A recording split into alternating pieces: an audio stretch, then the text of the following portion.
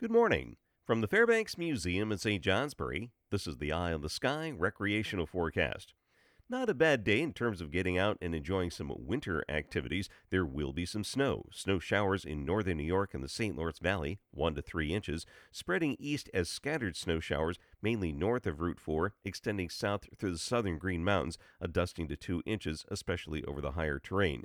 Meanwhile, mostly cloudy in the south with limited breaks of sun in the valleys.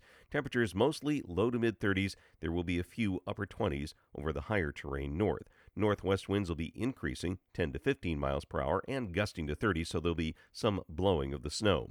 Things will chill off a bit tonight with some partial clearing, and then tomorrow clouds move back in. The next storm system may bring us some heavy snow. Winter storm watches Wednesday afternoon through Thursday for areas outside the Champlain Valley and from about Route 2 south. For the mountains today, the summits will be in the clouds across the north with some snow showers and mostly cloudy in southern mountains with maybe just a few snow showers. Temperatures in the 20s at 4,000 feet, in the teens at 6,000 feet, falling this afternoon. Strong northwest winds up to 45 miles per hour. At lower elevations, west winds 10 to 15 miles per hour, gusting to 30. They'll be lighter tomorrow, turning to the southeast.